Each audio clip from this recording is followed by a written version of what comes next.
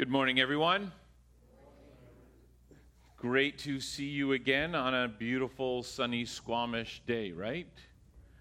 We're still stuck in winter. Anyway, turn with me in your Bibles to Luke. Luke chapter 17. Luke chapter 17. If you're new visiting, what we are doing as a sermon series is you are now joining us as we are examining the life of Christ.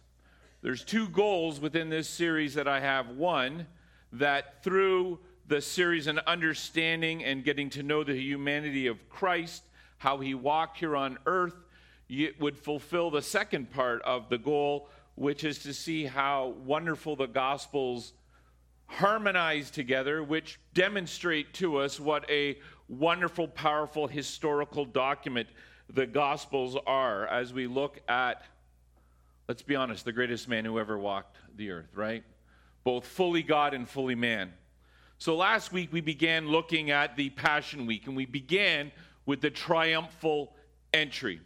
As we get into this time, I want you to see that Jesus Christ, as the Son of God, is not, how shall I say, drawn into the events of history, but God actually draws out history. And what I mean by that is that Jesus Christ isn't an accident of circumstance, that things just happen to go that way and he decided to go with it.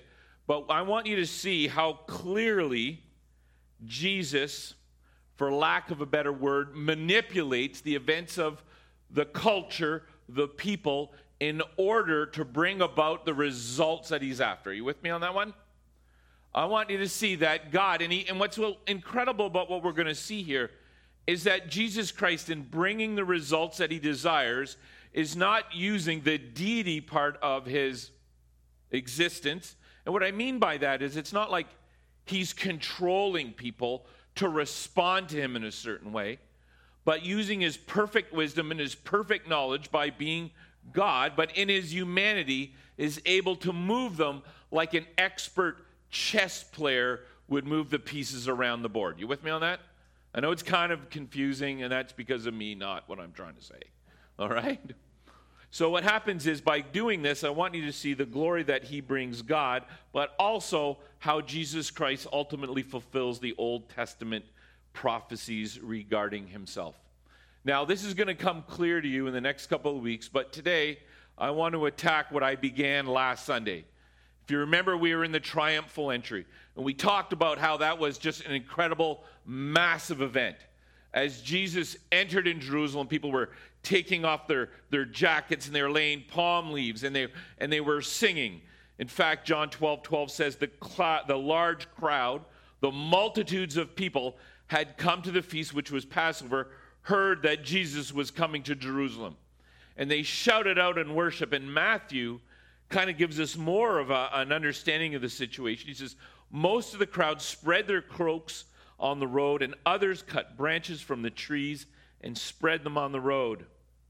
And the crowds that went before him and that followed him were shouting, Hosanna to the Son of David. Blessed he who comes in the name of the Lord. Hosanna in the highest. And when Jesus entered Jerusalem, the whole city was stirred, saying, who is this?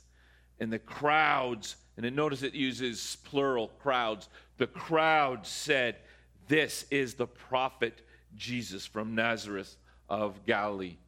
In fact, I pointed out to you that idea of stirred that Matthew used is like agitated, and not in a negative sense where people were annoyed, but agitated like almost an earthquake was happening.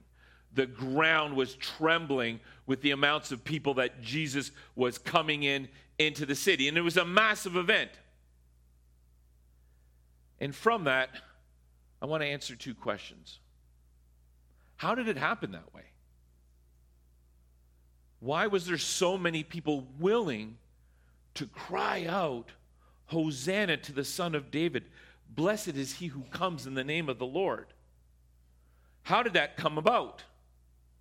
Why was the crowd there so immense? And why were they fulfilling the Old Testament prophecies? And that might not seem like an obvious question to you, but if you understand the Gospel of John, you would know, as according to John 11:53, the Jews, the Pharisees, and priests who made up the Sanhedrin, the Jewish ruling authorities, planned to put Jesus to death. In fact, John 11:57, the chief priests and the Pharisees had given orders that if any knew where Jesus was, he should let them know so that they might arrest him. For lack of a better word, if you were to pass a post office during that time, you would have seen a picture of Jesus Christ on there, most wanted in Israel. Right? That's what he was. He was a hunted man, and in fact, John tells us in John 11:54, Jesus therefore no longer walked openly among the Jews, but went from there to the region near the town called Ephraim, and he there stayed with the disciples. So how does that happen? How does it happen that Jesus on one hand is basically hiding from the authorities, to the next is a part of the great shout of acclamation that he's king? Do you ever wonder that question? That's what I want to answer for you today. So remember, we started last week. One, the first reason we knew that Jesus was going to do this is, or one of the things that Jesus used is the reason the crowd was so big is we had Passover, the largest, greatest feast for the Jewish people, marking the time when God rescued his people from Egypt way back when. And they'd been practicing this feast every year. Scholars estimate that the city would have swelled from anywhere from an extra 200 to 2 million people.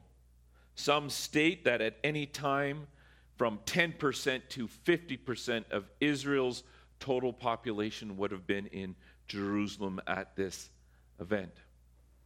So that provides for us an understanding of why so many people are in Jerusalem. The second reason that I provided for you last week was the resurrection of Lazarus. Remember Lazarus? He lived about 2 miles outside of Jerusalem in Bethany. And Jesus did this healing where he raised him from the dead. But what was interesting that stands out about this healing is Jesus kind of made it a spectacle. He did it in a way that would get him the most amount of tweets, right? In a way that would trend. Remember, he hears that Lazarus is dead, and he waits 2 days to go. And as I explained to you in a Jewish funeral, the pinnacle point of the funeral is after they put the body in the tomb on the third day. The fourth day is the time where you truly come together for that funeral.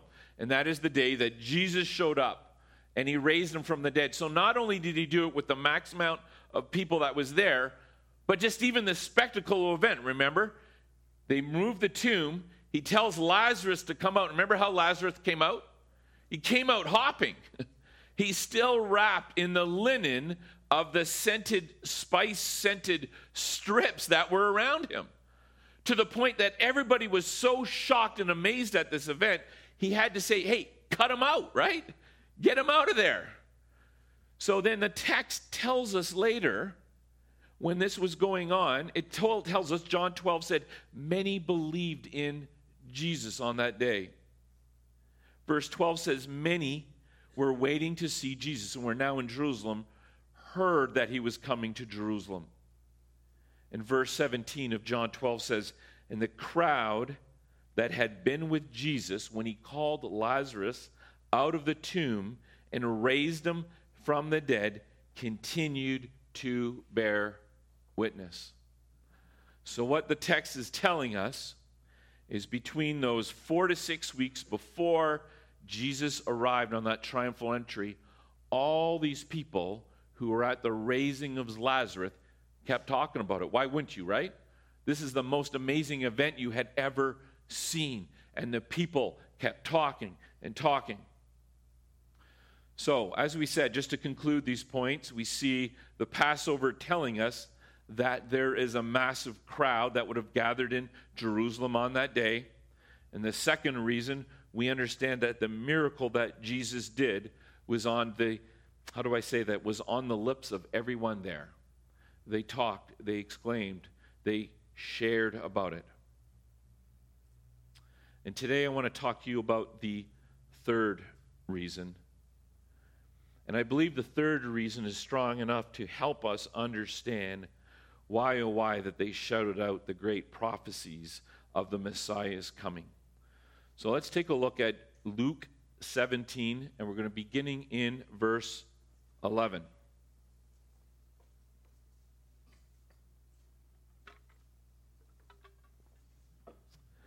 Notice it says, on the way to Jerusalem, he was passing along Samaria and Galilee. If you're paying attention, that's kind of a curious type of statement because we know he's in Ephraim. Does anybody else know where Ephraim is? All right, that's why we got a map. Ryan, we're going to show map number 1.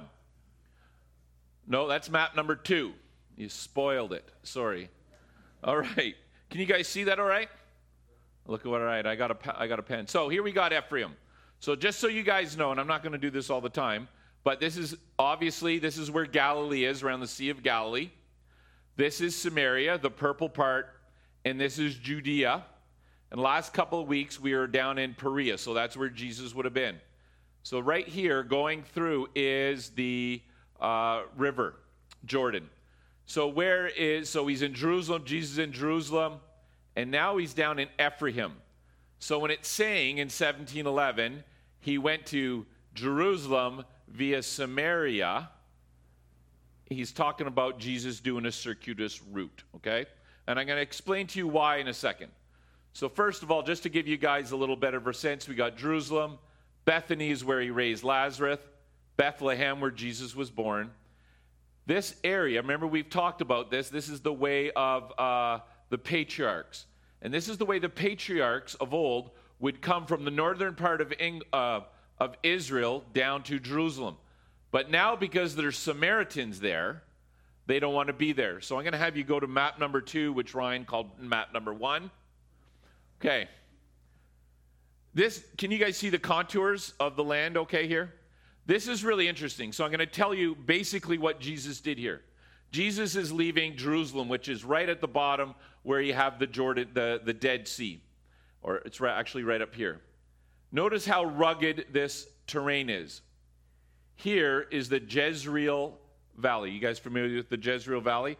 So what would happen at the time of the festival, all the people that would have been in northern Galilee, remember we talked about there was probably as many as 6 million Jews were living in that place, as well as other people. And to come down through for the festivals, you can't go through Samaria because the Samaritans would cause havoc. They would rob you, try to stop you from attending the feast, great hatred going on. But what you would do is you would travel the longer route. Now notice how flat and low this land is. So they would come down to where the river is, they would go down here, and then they would climb up the mountain.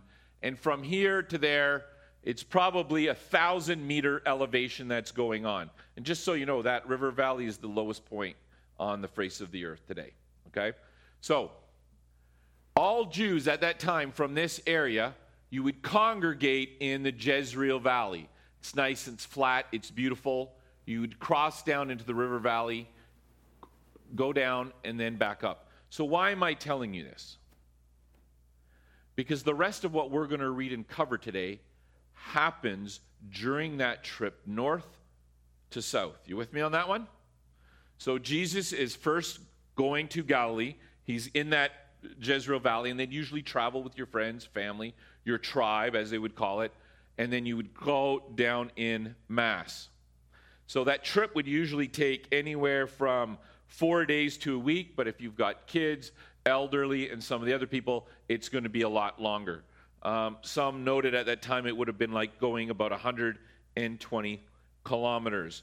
And you would be going down to about 427 meters, and then you'd climb up to Jerusalem, which would have been 700 meters above sea level.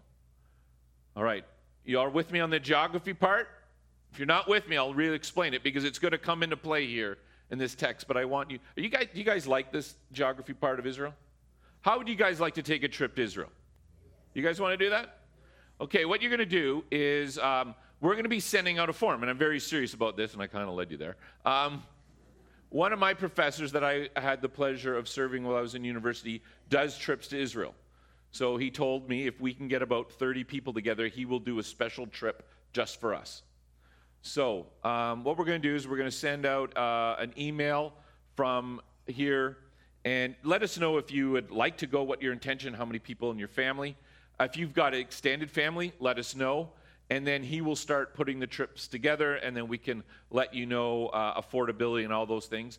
But I'm going to imagine it'll probably take about a year out just to give us an opportunity to save for a trip like that. But he is one of probably, in order to get in Israel, it's kind of interesting. You actually need to have a designation in order to do tours, and you usually have to come from Israel. He's actually one of the few licensed people that can do that outside. So if you're familiar with the Master's Seminary, we have a Master's University, and they actually have a campus over there, and he's one of the guys that started the campus. So they're involved in archaeology and a whole bunch of things. Anyway, the promise is he's a great tour guide, and he's willing to take us. So once you get that email, send it back, and we can start gauging and making plans for something like that to happen. You all right with that? All right. So let's look at Luke 17:12. Luke 17:12. So as you all know, Jesus here right now is part of the truckers' convoy, right? Is that too soon to be cracking political jokes like that, right? But that's generally what they do. They move down, different people join the caravan, safety in numbers especially. We get that. Traveling through Saskatchewan, you never know what's going to happen. So anyhow, he's a part of this convoy. And he's surrounded by people as they're making his way to Jerusalem. Of course, he's got his disciples and other people. And it says, while on the way, and as they're going, they're passing through several villages, Jesus is met by 10 lepers who are crying out from a distance. They lifted up their voices. The text reads, Jesus, Master, have mercy on us. Of course, Jesus being Jesus says, go and show yourselves to the priests. And as they went, they were cleansed.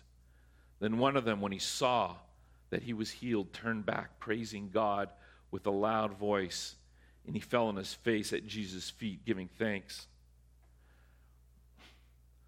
Part of why I'm giving you the whole geography outline and everything that's going on is because it compounds the power of the text and the words that it's saying to us. So here we have this caravan. And the text writer, Luke, it's not accidental that he says they lifted up their voices. It said they praised God with a loud voice. And the text also says that they fell at the feet of Jesus as an act of worship. Not everybody in the caravan is a follower of Jesus Christ, right? They're just moving along, and all of a sudden, there's this miracle that is almost so instantaneous in its actions, but people are calling attention to Jesus, right? They're yelling. People would have been asking, what are you yelling about? That sort of thing. Jesus heals him. So there's this event is beginning to take place, not in a small gathered group, but in an area of people that are both in front of Jesus and in the back of Jesus. Take a look at verse 17. Then Jesus answered, were not 10 cleansed? Where are the 9? The man was a Samaritan. It's almost, there's this point of irony. The reason you were going down this road was to what? Avoid Samaritans, right? The dirty, filthy people that they are. But here he is, the one person who's showing this grateful heart to Jesus. And there's going to be this theme that we see by everything that Jesus does. And what I'm going to do today is I'm going to point out these small, minute details which give power to who Jesus is. So he simply asked, then Jesus, were not 10 cleansed? Where are the 9? The man was a Samaritan. And he says, was no one found to return and give praise God except this foreigner? Now, remember 2 weeks ago when we were in the Rift country of Perea, Jesus taught several parables. Remember we learned about the prodigal son, the lost sheep, the parable of the lost coin. Then there was the parable of the great banquet. And the parable of a great banquet's a great parable.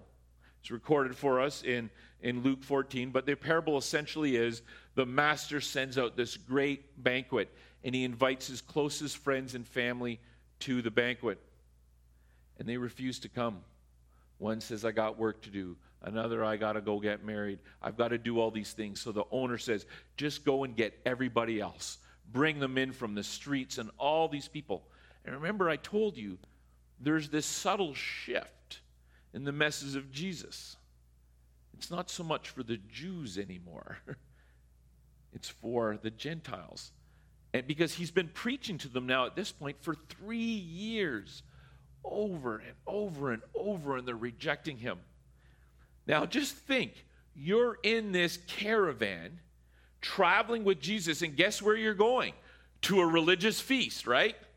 The feast which marks the delivery of slavery, sin, death, all those things. And here's Jesus giving them this illustration of the Samaritan that's coming before him. So Jesus begins to call out these details. If you remember, the greatest faith that he'd ever seen was from a Roman centurion earlier. But what he's telling them is that being a Jew, simply the son of Abraham, was not enough to save you. So we have this miraculous hearing, bone-jarring observation that Jesus makes. So here, from Luke 17 through to Luke 19, all these records of events of the teachings happen on this week-long trip. Okay? You with me? This is important for our context and understanding. And as Jesus goes, the crowds become larger and larger. All right, so let's going to move on to Luke 18.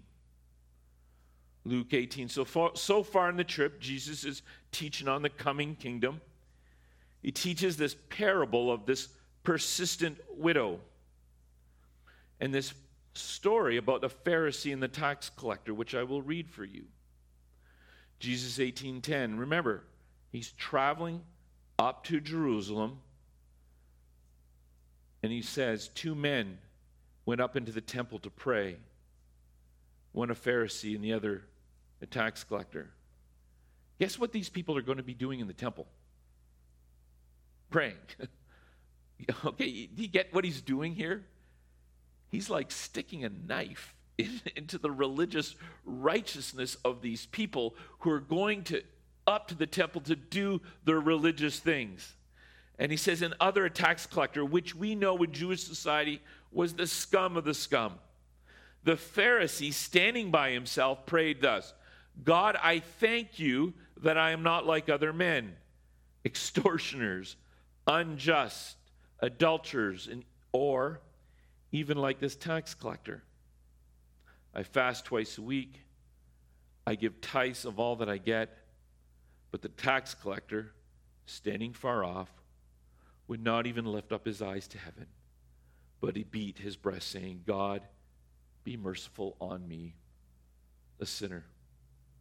I tell you, Jesus says, this man went down to his house justified rather than the other. For everyone who exalts himself will be humbled, but the one who humbles himself will be exalted. So these parables and teachings that Jesus is doing, the timing of which is no accident. It is a direct attack on the religious system of the day. And he's purposely doing this as he continues to head into the Passion Week. Dave this morning read the parable of the rich young ruler. Some of those people would have been very wealthy, would have been hearing all those things, and would have been thinking about those things. You know, good teacher, what must I do to inherit eternal life? So now I want you to turn to Luke 18:35. So up to this point, we're at the end of the journey. We're at the bottom of Jerusalem, and Jericho is kind of an interesting town. Now, Jericho isn't the city where the walls came down during the Old Testament. It's another city called Jericho, and it's actually an oasis, and it marks the beginning of the trek up to Jerusalem. So it's kind of an interesting city in where it is. So it says, a blind man was sitting by the roadside begging. And hearing a crowd going by, he inquired what this meant. They told him, Jesus of Nazareth is passing by. And he cried out, Jesus, Son of David, have mercy on me. And those who were in front rebuked him, telling him to be silent. But he cried out all the more, Son of David, have mercy on me. What's interesting about this story is that the Gospel of Mark includes it as well. Mark actually tells us that this man's name is Bartimaeus, the son of Timaeus. And what is significant about this is in the Gospel of Mark, he's the only person ever named who was healed by Jesus. Scholars believe the significance of this is he became a follower of Jesus and became well known in the church of the day. So remember Mark writing to the Romans, they would have known him. Whoever Bartimaeus was and what he was doing, he would have been a well-known person. That's why they're calling him out. So here's this man. He's usually would be near the city gates to beg. But I believe this is Passover time. And I believe Bartimaeus, as we're going to see, is a pretty smart guy. Why would you go into the city to compete with other beggars to beg when you can kind of get a little bit of the headway, right? And remember, most Jews in Israel live to the north. So anybody who's coming for the festival has to go by Jericho. So he's kind of getting some length between them and the rest of the beggars. And he's sitting here and he's begging. Notice verse 36. It says, and hearing a crowd going by, he inquired what this meant. Now, I want you to think for a second. This is Passover. There's already crowds going by. But there's something more significant about this crowd. And we've already seen it, right? He's already healed the lepers. He's been teaching that time. And just think, if you're teaching, if you guys have ever been on a bus or a subway, we would see this. Some people get into an interesting conversation. You try to move towards them, right? So here you have Jesus for that whole week doing the things that Jesus does, teaching, blowing people's minds with what he has to say. The crowd would have been this much bigger. And they told him, Jesus of Nazareth is passing by. And obviously, right away, he knows the significance of this. And he cried out, Jesus, Son of David, have mercy on me. Now notice what's next. And those who were in front rebuked him, telling him to be silent. What has Jesus been doing for the whole week? You get it? He's been teaching biblical, godly truth to the people. And he starts off his voyage healing the Samaritans. Teach. And here's this man who's got this incredible need crying out. And they rebuke him. That doesn't tell us what callous hearts look like. I don't know what does. Now, there could be a reason for this. And in the Jewish culture, Samaritans were hated. Do you know who was hated more? Blind people. Seems kind of weird, right? Tell you why. Maybe hate's the wrong word. You remember in John chapter 9, and we talked about this briefly, and I preached on this before. Jesus' disciples, they're going into Jerusalem, there's a blind man. They said, hey, who sinned? The man or his parents, right? You guys know that story. And the reason was because they believed that for someone to be blind meant he was cursed by God. Okay? So the first group of people, which are lepers, outsiders, even a Samaritan outsider as a leper was more acceptable than a guy who was cursed, right? Wouldn't you think that way? If you knew someone was cursed by God, are you going around him? No, right? You don't want to go anywhere near him. So here they are, whether or not they think they're doing the right thing or not, and they're stopping him. But this man cries out all the more, Son of David, have mercy on me. So despite them hearing the story of the kingdom of heaven, despite them even hearing the story that David read, they would have heard Zacchaeus the tax collector, but that's not the story, but just how Jesus met with the tax collectors will be saved. Rich men will struggle to reach eternal life. There's this distinction that Jesus starts to bring out.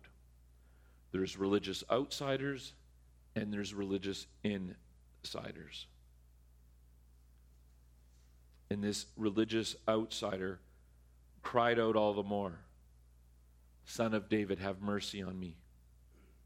That word, cried out. Mark uses the same word that is used for a woman giving labor. In the screams of birth pain is the word cry that was used. It's pretty easy, right? Giving birth, right? What do they say, to the top 10 pain? It's a 9. The only thing they say is, I think breaking your femur is the other most painful thing that you can do. Number 2 is giving birth, unless, of course, you're giving birth with a broken femur, but that's another issue, right? But there's a desperate cry. The same cry is recorded in Matthew 5. Remember when Jesus takes the apostles and there's the demoniac who's possessed by legion?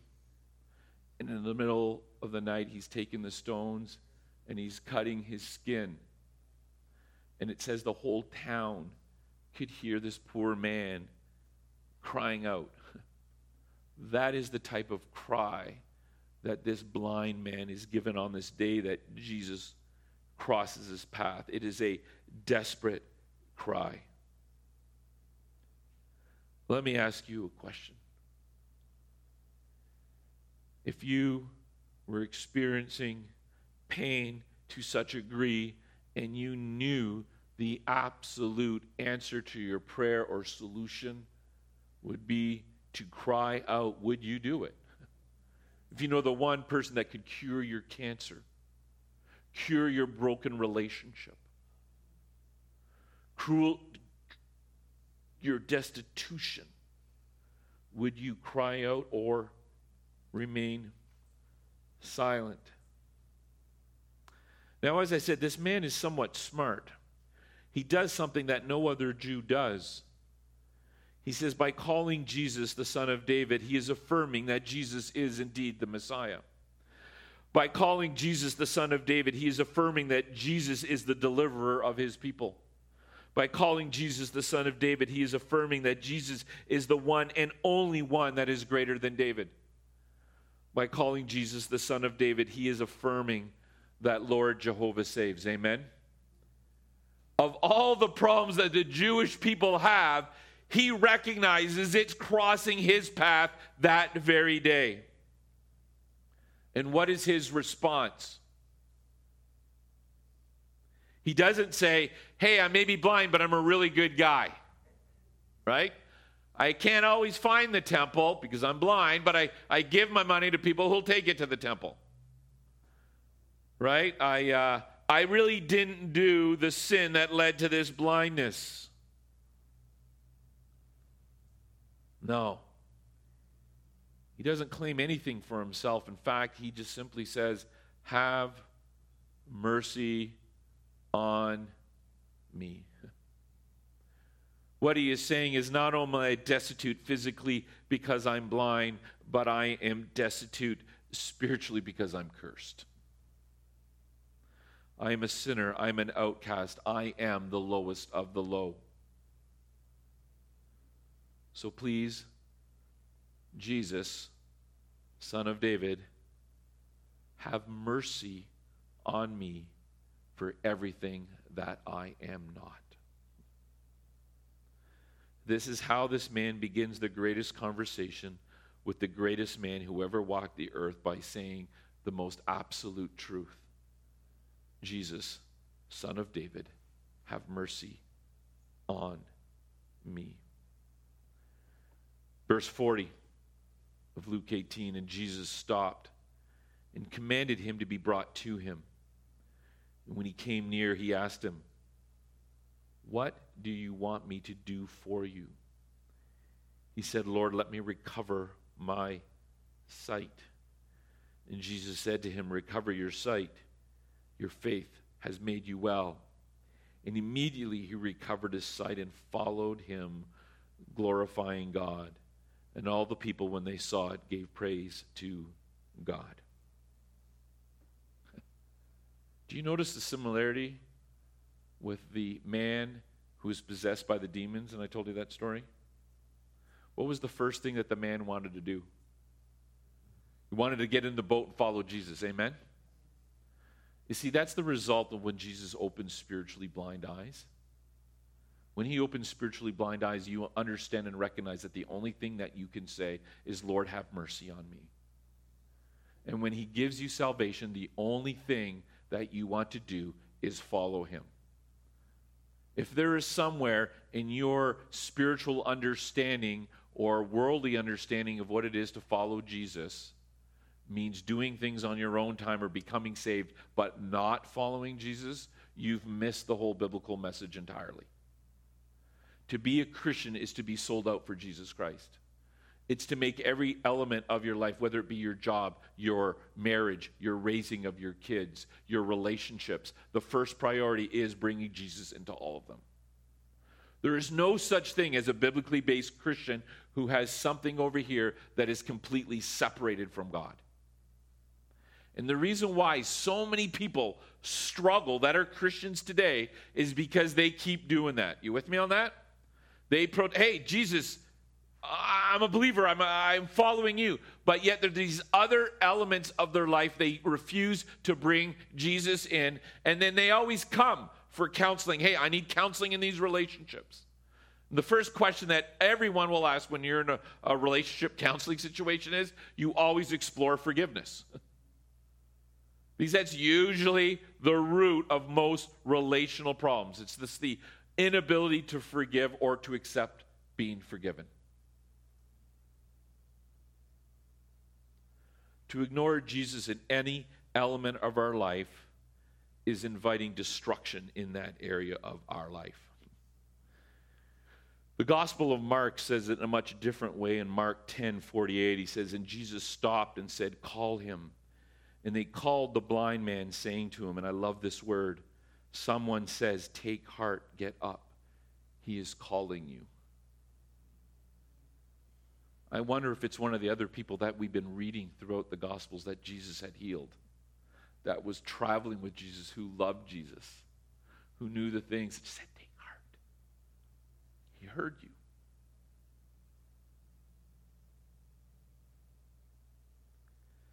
Get up, he's calling you. And throwing off his cloak, he sprang up and came to Jesus. You see, the result when we experience salvation, it's almost as if once the cloak is taken off of our eyes, we understand who we are in light of the Savior. We're to spring to him, amen? Because we understand he's the only answer. He's the only one who offers true salvation. And the understanding is only Jesus Christ offers it. Verse 52, "And Jesus said to him, 'Go your way. Your faith has made you well.' And immediately he recovered his sight and followed Jesus on the way." You see, my friends, this is Jesus responding to a very desperate plea. This is the way that Jesus responds to us. And usually Jesus only responds to us when we are desperate. When we've reached the bottom of ourselves. When we realize is there's absolutely nothing that we offer that can earn his mercy. That the only way to come to Jesus Christ is to say, almost like the song, it's not almost as if the song says, but Jesus who has nothing, the King who has nothing, empty hands we bring. Amen? It happens when we're willing to give up our goodness, when we're willing to give up our idols, when we're willing to give up our righteousness. You see, when Jesus truly reveals himself to you, the only response is, have mercy on me.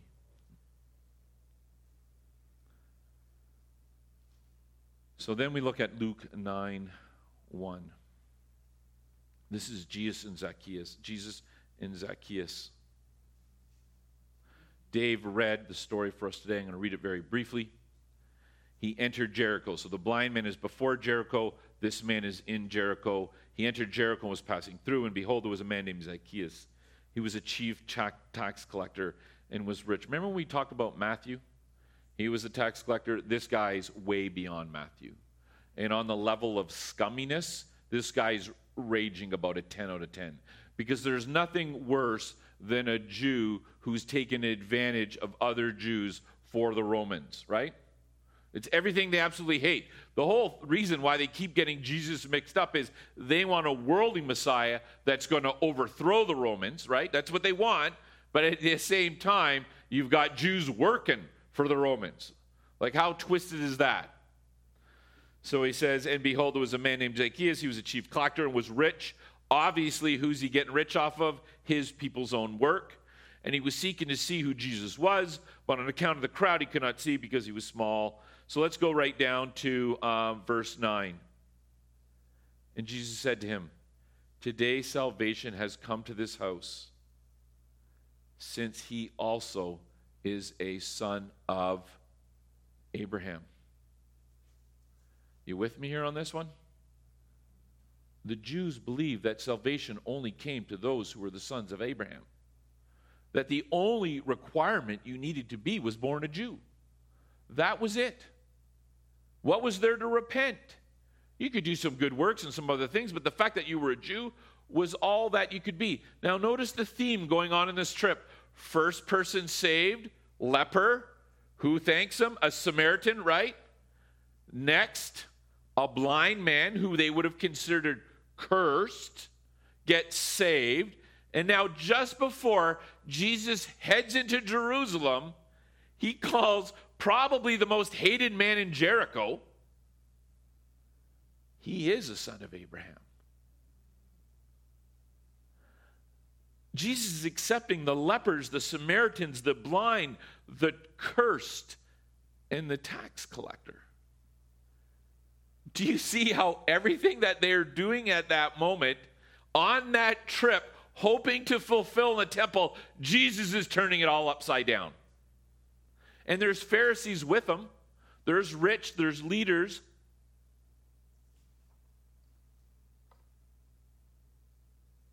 Take a look at verse 28. And when he had said these things, so he teaches a little bit more, he went up ahead up to Jerusalem. Now this is the Friday. Verse 29, and when he drew near to Bethpage and Bethany. Now remember, Bethany is 2 miles outside of the city walls of Jerusalem. John's gospel tells us that this is now Friday before Passover. So the journey is done. And instead of going into Jerusalem, Jesus spends the night in Bethany. In Bethany, he stays and practices, waits out the Sabbath, and then guess what happens? He shows up on Sunday with the crowds raging, crying out, Hosanna. This is Jesus Christ, the King of Kings. Do you think any authority was willing to arrest Jesus at that point? Right? Could you imagine seeing that? All those people, that massive people going on in Jerusalem, text actually says they went on ahead. So when we start reading in the next passage that Jesus entered into the triumphal entry, this answers the question to us. One, it was Passover. Many people. That Jesus used the healing of Lazarus to create the greatest amount of discussion. And 3, for a whole week, Jesus teaches and does these incredible miracles so that before he even gets to the city gate on the Sunday, they are declaring him the Messiah.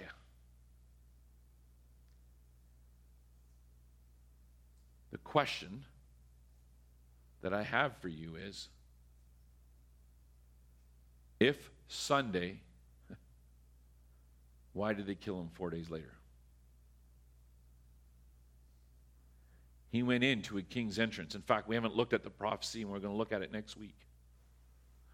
I believe Daniel 9 tells us the exact day that Jesus Christ had to come into Jerusalem on that day. Jesus had to make that day happen no matter what. When we read the stories of the last 6 months, remember the disciples, could they have proven themselves, how will I say it, any worse? Right? Like, remember when Jesus tells them that he's going to die? The first thing is, Jesus needs to rebuke one of them because, get thee behind me, Satan, right? Peter is saying, that's not going to happen. Jesus says, oh, yes, it is. Then later on, remember James and John, they're arguing to Jesus, hey, when you're sitting on the kingdom, can I sit at the one hand and can my brother sit at the other hand? Like, do you think they're getting who Jesus is? Like, the question that I had that I was asking this week, guys, was I was preparing this, and when I was looking into the prophecies, I always asked myself, why did Jesus have to go die on this Sunday or on this holiday? Couldn't he have waited another year? Because, let's be honest, the disciples needed more training, didn't they? Like, they kept messing up everything. Even when they were going through the last feast, they were going through Samaria. The one town didn't host them, and they're asking Jesus to rain fire and destroy on them. Imagine if that was us back then, right? Jesus sets them out. They still had that attitude, and everybody who didn't accept the gospel, fire rained down. I don't think we would have ever been saved. But as we know, Jesus knows much better than ourselves, and that's why we worship him. Amen? Let's pray. Dear Lord, Heavenly Father, just as we put these pieces to the puzzle together, I pray that we would truly be in awe of who you are. Be in awe of your wisdom, O Lord. Just how you have preached and taught and healed with a purpose. That the records that we have for us in these Gospels are not by accident. They're not just random events of you healing people, but there's a purpose beyond these healings, these teachings. And it all leads up to this final week, this Passion Week. Lord, we give you thanks that we, the outsiders, the non-Jews, are now counted as sons of Abraham, as daughters of Abraham, because of your great love for us. Not because there was anything great in us to behold, but simply because we were able to say, have mercy on me, son of David. To the only one who can save me from my sin, who can save me from the reign of destruction I have put on my wife or my life or my children, is you, Jesus. So on this day, I ask if anybody is confused about the heart of Jesus, I pray that they would see that Jesus is indeed the God of the outsider, the one who had no chance in life, who was broken and destitute by every measure of this world. And in that same way, we are all called to follow you and to give our lives to you, because we are now in service of the King, the great King, the one who is greater than Daniel. So Jesus, on this Sunday morning, I pray that you would open our eyes to the awe that is found in your word and the awe that is found in your actions, so that our hearts might be broken of ourselves and we find them rebuilt in a love for you. We ask these things in your most gracious and wonderful name. Amen.